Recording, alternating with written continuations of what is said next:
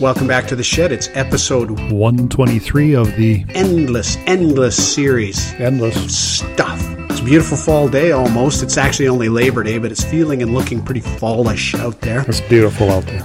It is. It's, you know, I'm going to interrupt myself. That call and answer thing just slays me every time. It's Paul Schaefer does that with Letterman all the time. It is? It's just fantastic. Yeah, it's beautiful out there. First time you were doing that a couple episodes ago, might be COVID. He got tested. Okay.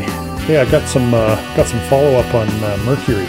Lay it on us, RJ. Many episodes back, Captain Bob of Saskatoon wrote us a note about Mercury. He kind of kiddingly said, back in my day, Mercury was a lot safer than it is now. That's right. It could be handled and eaten, and it didn't have any bad effects. That's right. Correct. So we talked about playing with Mercury. All three of us had some experience with that, I believe. My memory is pushing it up and down the pencil slot in the desk, on top of the desk. Yep. So this is what happens now if people play with Mercury in school. And this is a little bit over the top, but it's kind of funny. So this is from Wikipedia's article on Mercury, I believe.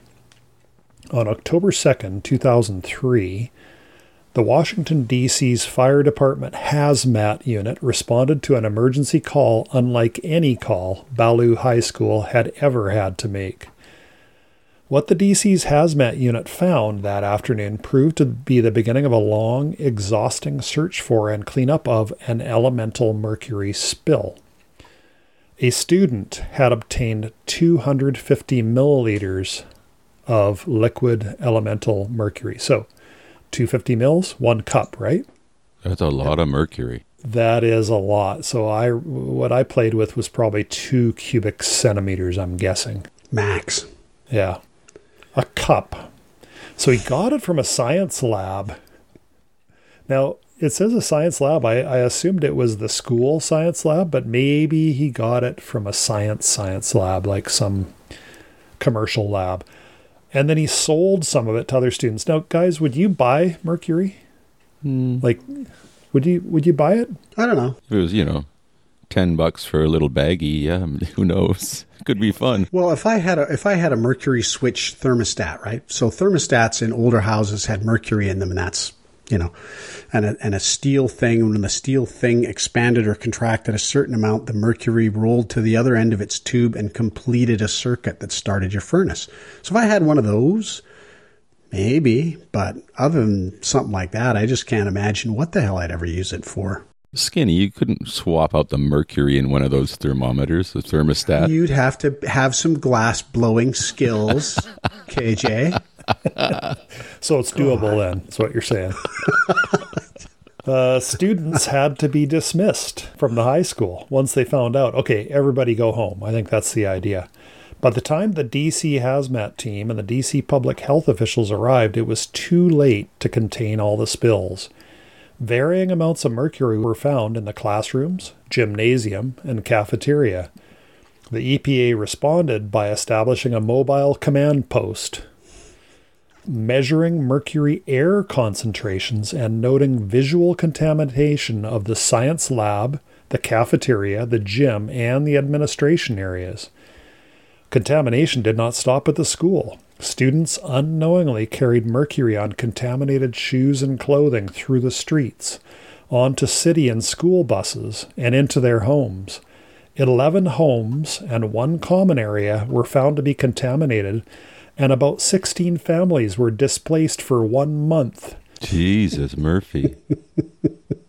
As a result of the spill, Ballou High School was closed for 35 days, and over 200 homes were tested. Total cleanup costs? About $1.5 million. So, okay. So first thing I wonder is, like, they said visual. I don't know about you guys, but I do remember dropping a drop of it on the lead covered desktop in the science lab in high school. And it just immediately scattered into tiny pinhead sized droplets all over the place. And you sort of think, those are pretty hard to see. And if it fell from the height of the desk to the floor, you're into Avogadro's number territory. Like it's just billions of these. You can see, how do they spot it? Is there something where they can just shine a fluorescent light and traces of mercury show up? Like, how do they Maybe even so, do yeah. that? Yeah. Just can't imagine. Yeah. And then the other thing that makes me giggle a bit is just think about... So the second of my many ex-wives is currently a dangerous goods inspector. And therefore, I've had some conversations about all the crap that goes around shipping dangerous goods. Storing, transporting, labeling, handling, all of those kinds of things. And you sort of think... A cup of mercury probably just came through like the mail with FedEx or something and got left outside his door, and he just took, I got my mercury. Like, what happens if the handler guy drops that in the FedEx sorting house and doesn't realize that it's leaking or something? Like, are they handling that stuff in a manner that's consistent with $1.5 million worth of damage when somebody got a hold of a cup of it? I wonder. Wow. I got to think that the kid got the cup from the school science lab. That could be.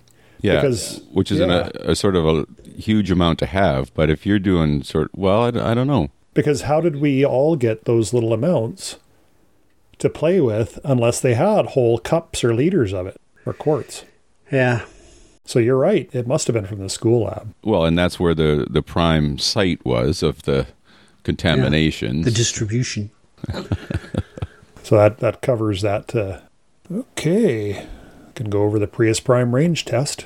Give it to us, RJ. All right. In a previous episode, I believe we talked about us looking for a new car and thinking we liked the... Mini. You like the Mini? Mini Cooper EV, which I still love. I think it's just the most coolest possible car. But what happened was we did a test drive. Sue did her test drive. I'd already done one. And she just found that the car is meant to be sporty. And to make it feel sporty, the seats are racing car seats. And they have massive bolsters. Yeah. Comedy-size bolsters. Great big, huge fins that come out of the side that are only of use if you're like 300 pounds, right? Like it's just unnecessary. And what she found was getting in and out was that the steering wheel and the bolster kind of prevented her from getting in and out easily. So it just wasn't, it was a no-go.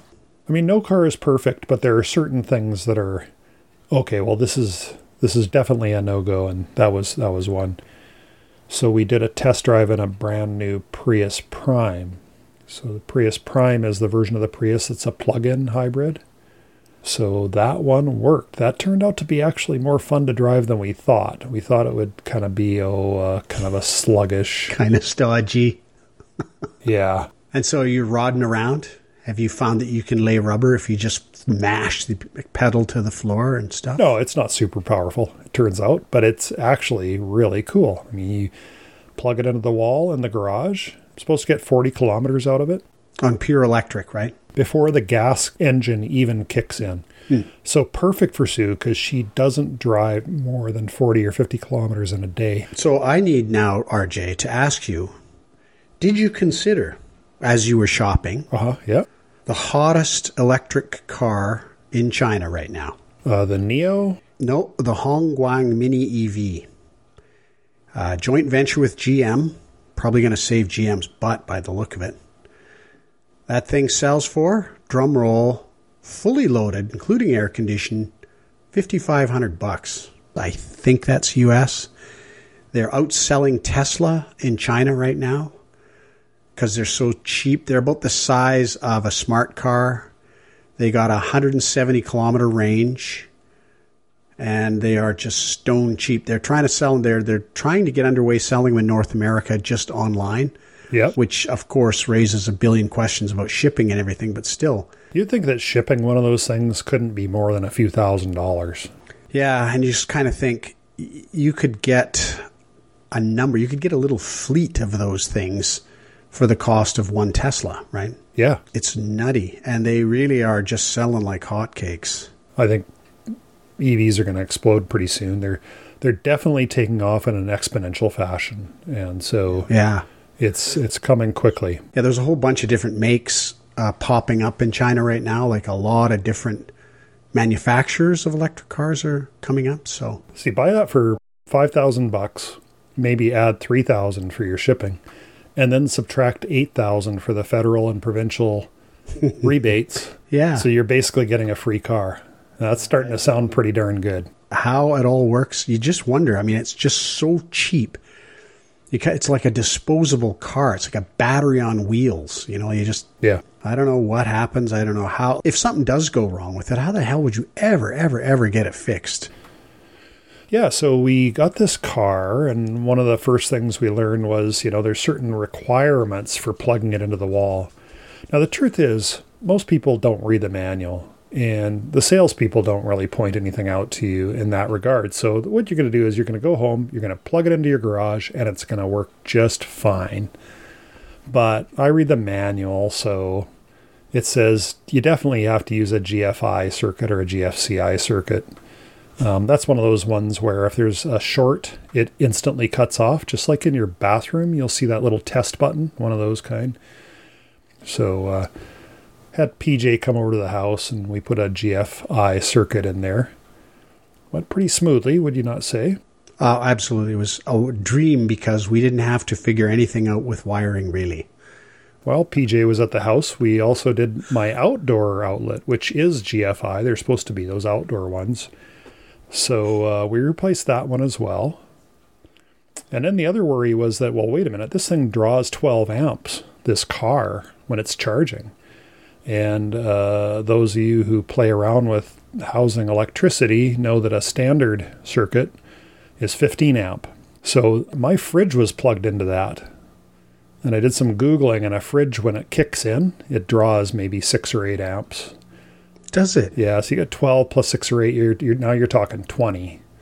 But anyway, we needed to switch the fridge to another outlet. Well, I plugged my little tester thing in there, and that outlet didn't test properly. It says open ground. PJ and I looked at that for a bit. We replaced the circuit and tested it again, and it still was open ground, so we just shrugged and plugged the fridge into it and never thought another thing about it. And Mike, who's an electrical instrumentation person by trade, and so knows quite a bit about electricity, says where you run into problems is when the actual refrigerator has an issue. Then it becomes one of those ones that you reach around behind the back and go, oh, I got shocked. That's what happens when because if you have a closed ground, that's going to take care of that problem, at least some of the time. But so that's interesting. Sue and I both are going to be careful around the fridge. Not really, but anyway. So then I talked to the neighbor, and he said, oh, yeah, forget all that. They have a Kia Niro, and so that's a full EV. They plug it into their 110. And the fridge is plugged into the other jack right in the same AC outlet. And they run their garage door opener off the same circuit. And they have their 150 watt bulbs running in the ceiling. And at some point you're going to have the fridges running and maybe even kicks on while you're running the garage door opener. Yeah. They've never had it kick off, and it's a 15 amp circuit. So yeah. It's sort of a perfect storm requirement. Yeah. And the worst that's going to happen there is that your circuit breaker is going to blow. It just pops a breaker. Just turn the breaker back on. And then you can set the Prius Prime to take a lower amperage. Just take longer to charge. So anyway, it's all good. So we were thinking 40 kilometers, but it kept telling Sue, hey, you only got 32 kilometers left at 100%. So we're going, oh, man. Because we did that one of those things where you get some thousands of dollars off because you get last year's model. Even though it's brand new, it was the last one in their inventory, and it turns out that 2021 and 2022 are identical in every way. So we bought last year's model. That's kind of cool. Yeah. It's actually really cool for you. That's really good. It is. They pulled it around before they'd washed it so I could have a look over it before signing the papers. And it had like a year's worth of dust on it. Because, the dealerships can't afford to store all these cars indoors, right? Their whole inventory. They're off in some other lot even that you're not even at the dealership. And so they just sit there in the outdoors, getting rained on, getting whatever. getting rats going up in them, chewing insulation, all kinds of stuff can happen out there. Probably, yeah. So we thought, okay, well, what if just sitting there, if they don't manage the battery charge, what if they charge it right up to 100% and don't let it down? Because that will really kill one of those batteries if they're sitting at 100% for months. So I was worried about that. So we did a range test. Oh, see, I thought this was just a fun fact thing here, but no, this is with a purpose. Interesting. Yeah. So I did the driving. We set everything to the minimum. So eco mode, high mileage, pure EV mode, driving conservatively, but not driving like a total jerk, where you just crawl out of the lights. There's like 800 cars behind you. You just crawl out. You come coasting slowly up to the red light. Even before it's red, and thinking it might go red. No, so I didn't drive like that. But other than that, fairly conservatively. One of the things they teach you is to start your slowdown way in advance. Like if you know you're going to have to stop, why just keep driving at speed limit? You see so many drivers do this. You especially see that on snowy days. Yeah, for sure. As they go sliding through the intersection. It makes no sense whatsoever. Even if there's one of those people that's so competitive that they just can't bear to have someone change lanes in front of them. Mm.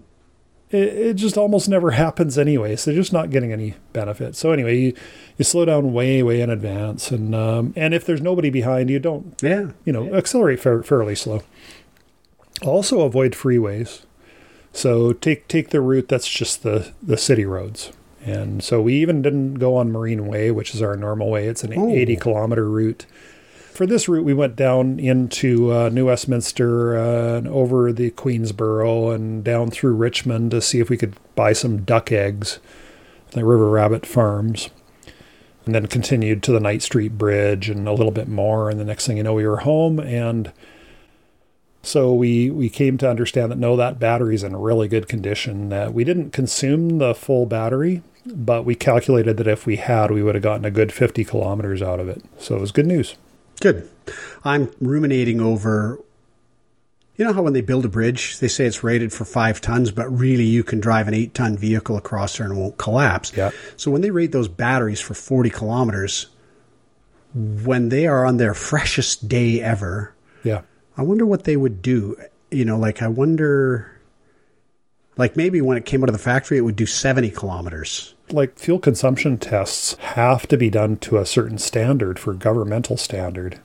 And I'm sure the manufacturers do the best that they can to, stay within the standard, yet still overstate how good their fuel consumption is. So you don't think that they would, if it got 70 kilometers fresh out the door, they would never say that? Or you think they would immediately never pass up the opportunity to say that? I think it depends on the manufacturer. Right? Volkswagen was clearly quite happy to understate their fuel consumption when they got caught for that.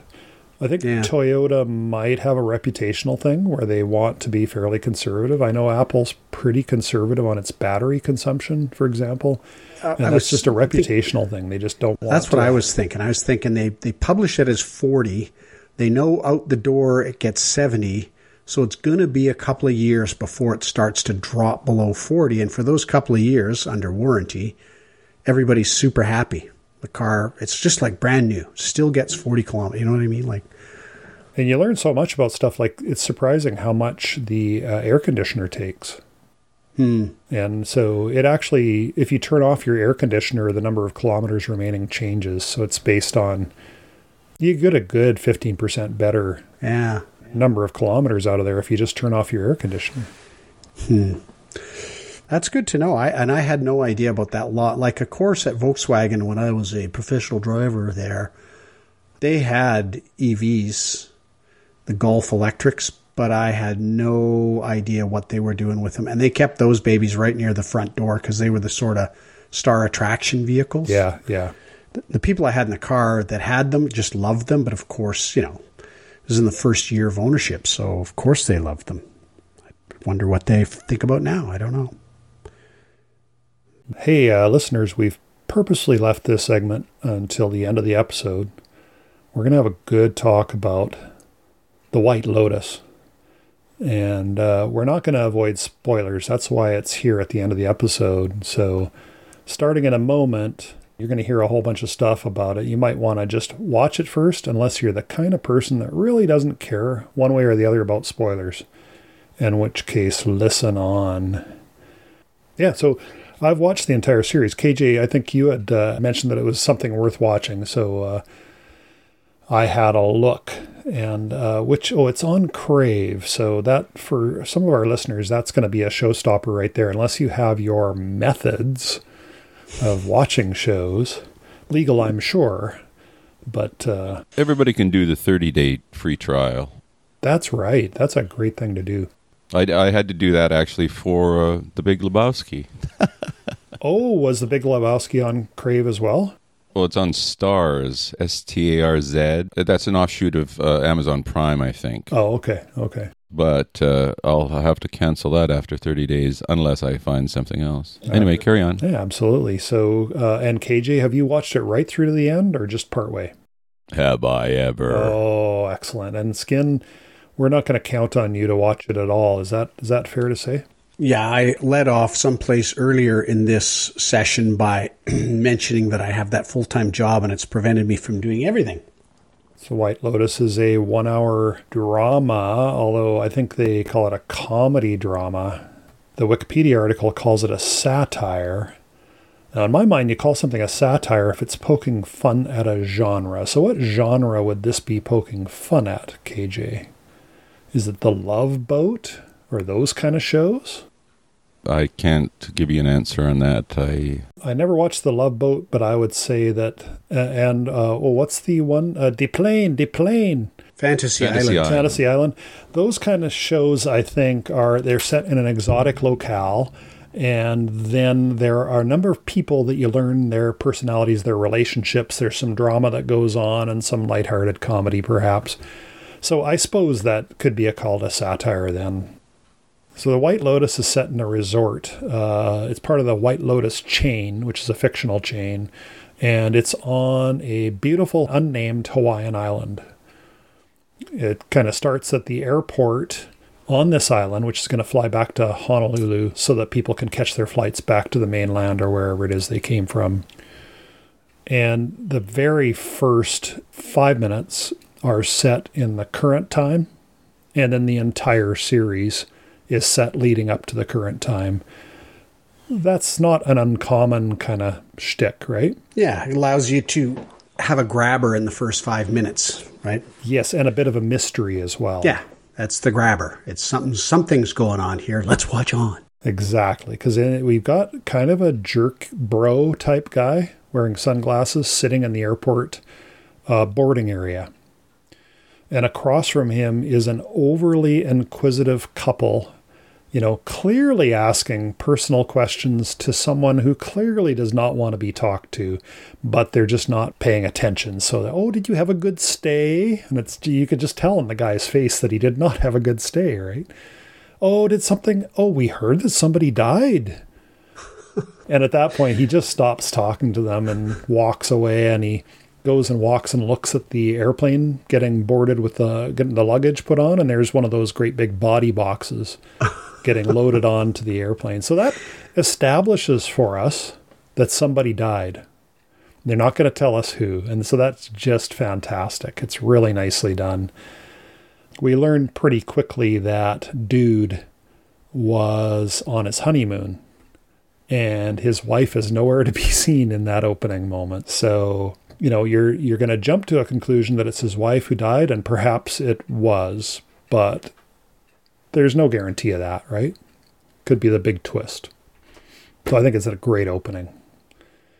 And then from there, it's just like, okay, let's start. Okay, everybody arrives on the plane, and it's the vacation. So it's going to be, now we're back in time. And so KJ, what did you think? What are some of your highlights of this series? Well, I could probably talk about every scene is a highlight in this. I watched the first 4 episodes twice. I think I watched the first 2 episodes 3 times. The second episode is actually incredible for how much information you get thinking that you're on a ride after the end of the first episode, and all of a sudden the second episode comes along, and it's like mother of pearl. So in the first episode, we get Armand, who's the manager of the hotel. He's an Australian guy, and I don't know if you want to say caricature or cliche characters, but they're all just kind of so over the top. I've got a list of things that could be discussed. So I got story, symbolism, use of music, use of water shots, like just the shots between scenes is incredible. Yep. The cinematography is incredible. The direction, which is also the writer also directed it, is incredible. The way he uses suspense is incredible, and the acting is unbelievable. And what he does is he sets up every character. Every character has something that's going on. For instance, the youngest kid in this family of 4 with a girlfriend along with the young daughter. This kid who's 16 is on devices all the time, and in the show, through a series of events, he ends up sleeping on the beach, and it's the morning, and he's on a chaise lounge with his big duvet over him. And his devices, which are on the beach, are getting run over by the high tide. And you think, what's a better conflict in this kid's life? Because he's not engaging with anybody anywhere. His sister hates him. The parents don't listen to him. So what could be and every character, this guy, whatever he sets up, he exposes, like somehow he just here comes the conflict full steam ahead. And often it's personal, like just within themselves, but often it's with whoever they've created the conflict, and oh man, it just goes. Every character is great like that. He's got his devices, which you think is the cause of him keeping to himself all the time. But in reality, if you get to know his family, which you do, he's got good reason to kind of stay away from them. They're all pretty toxic in many different ways. Yeah. But boy, is that fun. Armand, though, I gotta say, my favorite character by far, because he's the guy that greets the people. He's the manager of the resort. There's 6 of them standing there waving at the boat as it comes in, and he's got that great smile plastered on his face that you know is fake. And very soon Ian says, just as long as you keep them happy, as long as you say that everything's going to be fine, they'll be happy. He goes on to say that they're oblivious. They don't know what's going on here. They don't know what time of day it is. They don't even know where they are. They don't care about that stuff. So just as long as they're happy, everybody will be happy. So, and he's telling this to his new staff, and Jesus. Isn't he great? And then you mentioned the music. The series, there's a lot of anxiousness as you watch the show. Oh my God, what's going to happen now? Or something bad's happening. And it's set in Hawaii. So they got those damn Hawaiian drums going constantly. You're going, oh my God. And it just builds up the anxiety. I read an article on the music guy, and he used no synthesized sounds. There is, I don't know if you can remember, it goes...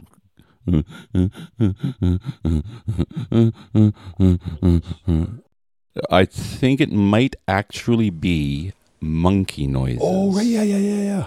Because he mentions doing that, and his use of the Hawaiian choir. Holy shit! Like, this is sort of into the 4th and 5th episodes. Magnificent, just everything about it. And you're right, the composer doesn't place the music, right? The director editor would be slotting that in. He wrote it in 3 weeks and hadn't seen the finished product when this interview happened, but he had heard that the music was particularly loud on purpose. And I noticed that you actually have trouble hearing the dialogue sometimes because the music is overbearing, but that's there for a purpose, a reason. And God, the way he does suspense is Well, there's I don't know. Oh, so much. So there's quite a bit of, not quite a bit, but there's certain key parts of nudity that are over the top, and I don't think they're gratuitous, actually. But it's way more than you would see on a typical show. I mean, ever. Fairly early in, we have one of the lead characters, the father of that family we talked about. Steve Zahn. Isn't he a great actor? Oh, God. I mean, I looked at his resume and I'm going, I don't know if I've seen him before, but I think I've seen him before. He just... Yeah. But, I think we open with him, shot of his genitals. Yeah. I think that's the first shot of him, and he's holding his member there, and his testicles are dangling below, and he's kind of looking at them, and he's kind of stretching it up so it looks like an erection, but I don't think it's actually an erection, but they want to kind of shock you at first. And his wife is peering at it. Yeah, she's looking. And he's going, I think I have cancer. You know, the first anxiety-inducing thing, right? Like, there's many of these things that happen. Yeah. My testicles are bigger, aren't they? They're bigger, aren't they? And she says, well, I don't really know. Or like, I don't look here very often. And so it's a realistic scene. I mean, this is something that could happen to real people, and the spouse would look, right? And so it's just like, oh, okay. Here we go. And this is a spoiler alert for spoiler alerts, is that it was prosthetic and a body double. Okay, so both. Yeah, I believe that. Although, does a body double suggest... No, he said prosthetic and a body double. It is, because there's privacy that way, right? Like, whoever the body double is, no one will ever know it's them. And it's the same thing with women's butts and breasts are often body doubles, because then the actor knows that nobody's seeing parts of me I don't want exposed. Yeah. And probably hasten to tell their friends, by the way, that's not me, you know, so... Are we going to talk about the other nudity? Sure, why not? I mean, it's hard. It's funny. I usually I look at something like that and I go, I don't want to see that. I just don't want to see it. But in this one, again, for whatever reason, I guess because it's just such an amazingly good show, you just look at it and you're going, oh my God, that's happening. Yeah. Because fairly early in, we got Armand, the show greeter, the guy that greets people, the guy that runs the whole place. And Steve Zahn, the guy with the possible cancer, he's kind of really worried about getting cancer, so he gets drunk, right? And then he tells Armand, I know you're gay, right? And then he goes to Armand, what does it feel like? And you're just going, whoa. And Armand just looks at him. And looks at him, and you're going, he's the host. He's got to keep everything. And Armand looks at him and he says, you want to find out? Well, not really, but he's just way too drunk, right? I think he does remember it the next day, though, doesn't he? Oh, yeah. So that's how we learn. Like, I guess I should have known right from the start that Armand was gay. And, once that's revealed, then I go, oh, yeah, of course, but I just didn't notice. But yeah, later in, they come barging in on Armand, and wait, before that, we find out that Armand is been sober for 5 years. Oh yes, and he's doing well. Yeah, and in the first episode, his poor assistant standing beside him. It's her first day. She gives birth to a baby. Like nobody knows that she's pregnant. She hasn't told anybody because she has to get the job, and she just figures that as soon as her shift is over, she can go have the baby. And anyway, she gives birth. Her water spills in the lobby. She gives birth in his office. That all happens. He goes out and he suggests to one of his staff that he doesn't know if he can take it. This is really too much of a day. And she says, no, Armand, you've been doing so well. 5 years, you have everything is good. Well, it doesn't take long. He gets the setup's great. The setup's great for that. The setup is incredible. The two withdrawn girls who hate everybody. And those girls their characters are probably 18 or 19 because they're at university, possibly the first year. Sophomores, they say, so second year.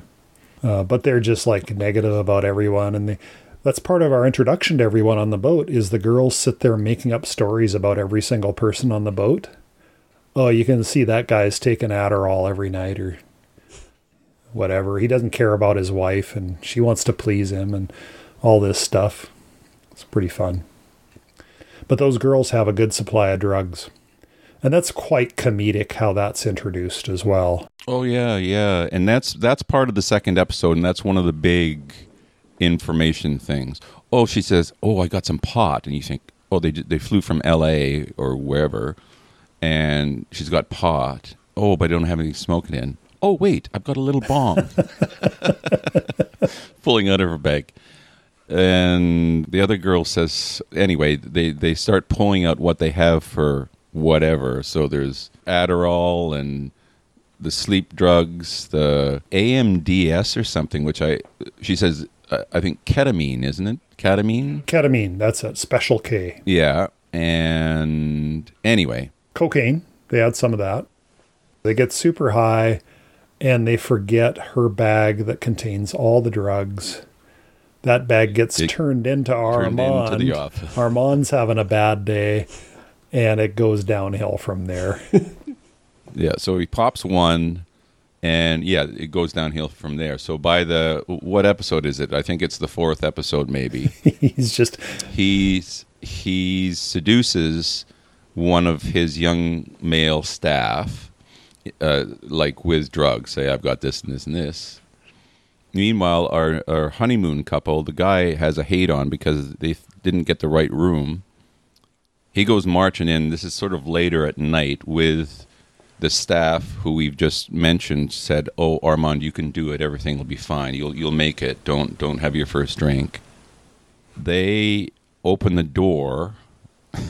the groom guy says, "I can hear somebody's in there." She knocks on the door and she says, "Nobody's there." I can hear somebody in there. Because he's really angry. He wants to see Armand, right?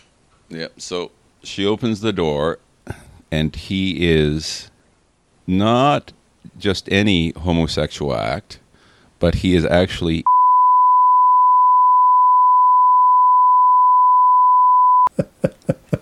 and it's the actor, right? Yeah. That's the actor, because he pulls back and turns to the camera and says, "Oh, there's no body doubles in this one." Maybe the yeah, no, okay. I'm not thinking. Anyway, so the groomsman is extremely thrilled that he's seen this for blackmail. And then the final one, still Armand, right? Go ahead, Richie. Oh, I don't know. What are you talking about? Like the final scene, you mean? No, the suitcase. Oh, yeah. Oh, by the way, I saw that coming. That's what he was going to do? Yeah, he came in the apartment, and I said, oh, you know what? He's going to... And I knew that as soon as he came in the apartment, because he had that drugged look on his face. Isn't that funny that you thought that? I thought, well, I didn't... That's not where I would have gone, but... Well, this guy, the bro, there's the newlywed couple. The bro is just an awful guy. You can tell right from day one that this woman has married the wrong guy. Because you know what? They show up and on the first day and they get this amazing suite. It's beautiful. It has views of the ocean. It's fantastic. And the bro is upset because it's not the suite they booked. The honeymoon suite. They booked the honeymoon suite. He wants this to be perfect for his new bride. And of course, it's obvious right from the start that things are not going to be perfect for the new bride because of his behavior, not because of what suite they were in.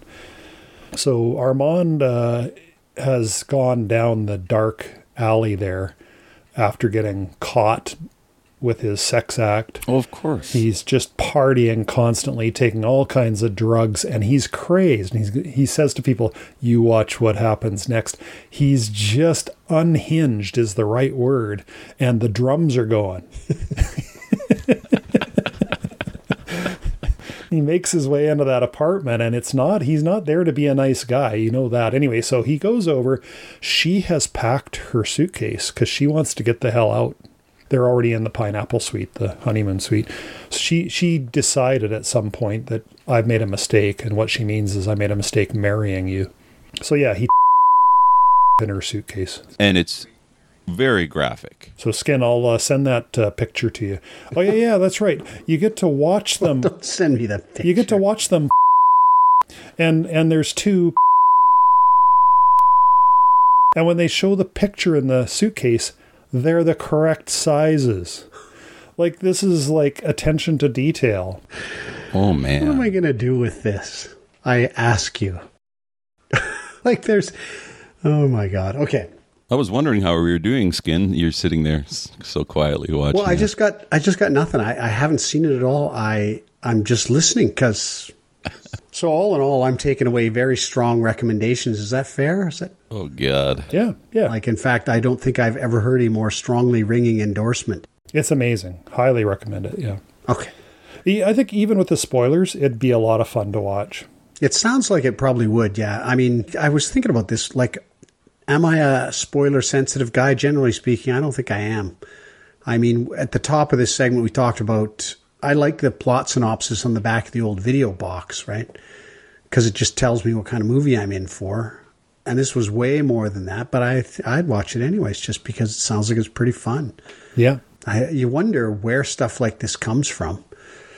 Like, you wonder about the pitch, the pitch meetings and the plot synopses and all the kind of stuff that must have gone on to get this thing off the ground. Who all had to share this vision to get what you guys saw out there? And how did they manage to arrive at that sharing? I just have no idea. Yeah, no kidding. Well, did he direct Pineapple Express?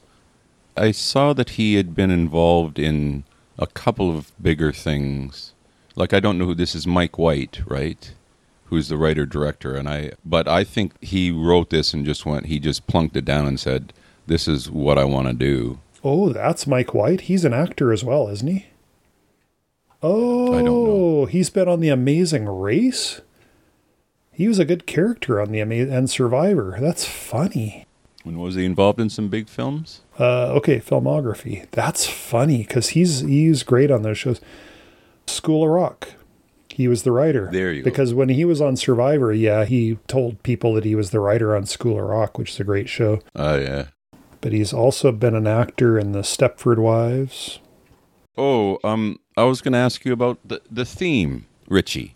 The theme music? No, the theme of the piece. Okay. And I think you might say colonialism. Oh my God, yes. But not until you mentioned that, but is that ever a huge prevailing theme? Isn't it? So Skinny are a white family with the two kids and the girlfriend. The girlfriend she looks Hawaiian, actually, but I'm going to say she's probably half black, half white. She's dark-skinned, and they never tell us what her history is. Right. And she falls in love with one of the bellboys, a native Hawaiian, who also does the hula dancing at night for the crowds. And he says how... The drums are in his blood? That guy? He's not a caricature in any way, this guy. No, how sort of awful it is. He's got this thing with his brothers. He does this, even though his brothers are fighting the man, the colonialism and whatever. And she feels for him in all this, right? And she hates that she's with this white family. And he wants her to stay in the end.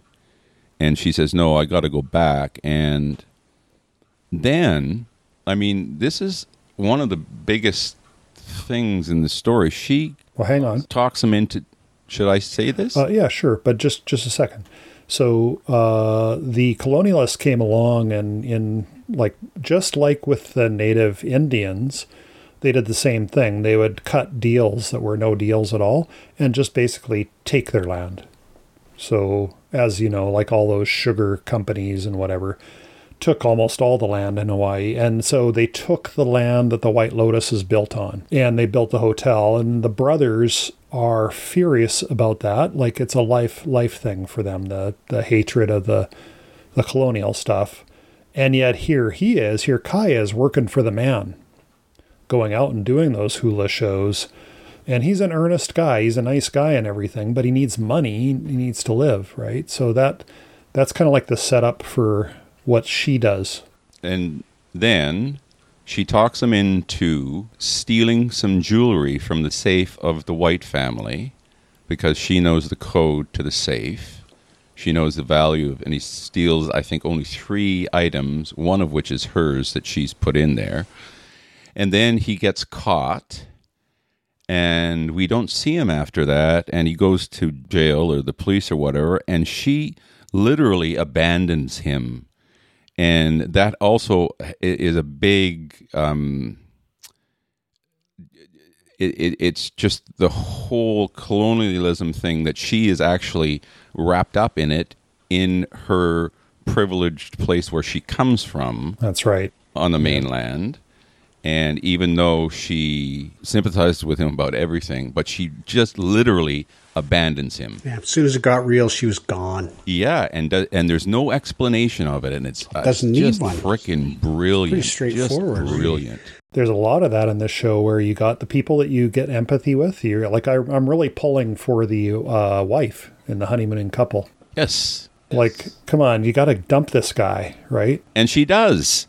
She gives this beautiful, long, tear-filled monologue, just her face, and she's so gorgeous. And she says, I can't do this anymore. And, he's not accepting it. And I'm thinking, so right after she gives this big, I can't be with you anymore, he says, fuck it, I'm going for a swim. And I'm thinking, just get out of there. Start packing your bags and go find another room at least, right? And she doesn't. And then the next time we see them, they're still together and everything seems to be like she has done the same thing. She did not follow her dream. We realize that she's going to be way better off with rich guy, dork husband than if she tries to go it alone, and she succumbs just like our girlfriend. She does. But she does one final split. By the time he gets to the airport, she did get a different room. And then in the airport, this is the ultimate spoiler here, Skin, sorry. Yeah, I'm just waiting to see who's in the box. That's all I want to know at this point. In the airport, by then we know who's in the box, and it's not her. But at the airport, he looks up. Remember, he's on his own in the airport, Moby. Yeah. He's on his own. He's sitting there. And then he looks up in the lineup for the plane now when they start boarding the rows. She's already in the lineup. And he looks at her. She looks at him. Pause. And then they both head for each other and they give the big hug. So they actually did split up a couple times, or she did the speech. Oh, okay. Yeah. See, that's what I get for watching the first 4 2 times and not the last one. Yeah, but anyway. Who's in the box, damn it? We don't know still? No, we know. We totally know. And it's Armand. Suitcase. And then, of course, our guy comes back. Yeah. Probably because of something that he's upset about again, no doubt. Yeah. And Armand hides in the kitchen. And you think, okay, wow, what's going to happen now? And the guy just comes walking up. The guy hears Armand. So he grabs the knife because he has a knife because people are stealing jewels, as you know. Yeah. The rumor has gone out. So he has the knife. He turns around the kitchen. There's Armand. Ooh, he stabs him before he even knows it's just a gut reaction. And there's Armand. Falls on his back. It's great. I don't know what the music's doing at that point, but he falls on his back and he's just totally wired on all kinds of drugs. And he has this beatific smile on his face. So you get to know that he died happy. Even it's just artificial, but he died happy. So. And is that the entire series then? Is that the wrap? Second season. Second season, it will be in a brand new resort of the White Lotus chain. Oh. And they think maybe one person from the guests might coincidentally happen to be there, but otherwise it's going to be a whole new cast. Yeah, there's a couple excellent characters we didn't even mention throughout, and they're great characters. Oh, they're all The great. older woman who's had lots of plastic surgery. Oh, my God. Oh, and then she gets the guy that she's going to get married to, and the woman who gives her shiatsu-like massages. Oh, God. Oh, my God. Those are whole long storylines that are just really well done and great actors and everything. So clever, all so clever. But like I say, I said, I got to think that The Crown was the best TV that's ever been made. But I think the acting in The Crown is at the same level And I think I said it's the best because of the familiarity with the story in our lives, that we know that story. But this is just as incredible and could be very well the best thing that's ever been on TV. Yeah, I hope it gets some awards. Because, yeah, that's right. When I compare it to the last one that changed my life was the Queen's Gambit. And, yeah, I'd put The White Lotus right up there with the Queen's Gambit. Anyway, I hope everybody watches The White Lotus sometime out there. Worth the 6 hours. Definitely worth it. I think we've talked ourselves out. I think the end has finally arrived. All three of us can't think of another word to say about anything in our entire life experience. It's the end. Yeah, I'm making this outro into this same kind of clickbaity thing that Scotty Kilmer does on his videos all the time. It's not the end. It's not over. It's just over for now. So we hope you've had fun. We hope you'll get in touch with us if you did, or if you didn't, or if you want to come on and have some fun. And most of all, we hope you'll just keep taking care of yourself. Keep your head screwed on straight. Don't worry about all the crazy that's going on out there. Just hang with us and everything will be fine. Until you talk to us again, thanks for listening, and bye. Bye. See ya. See ya.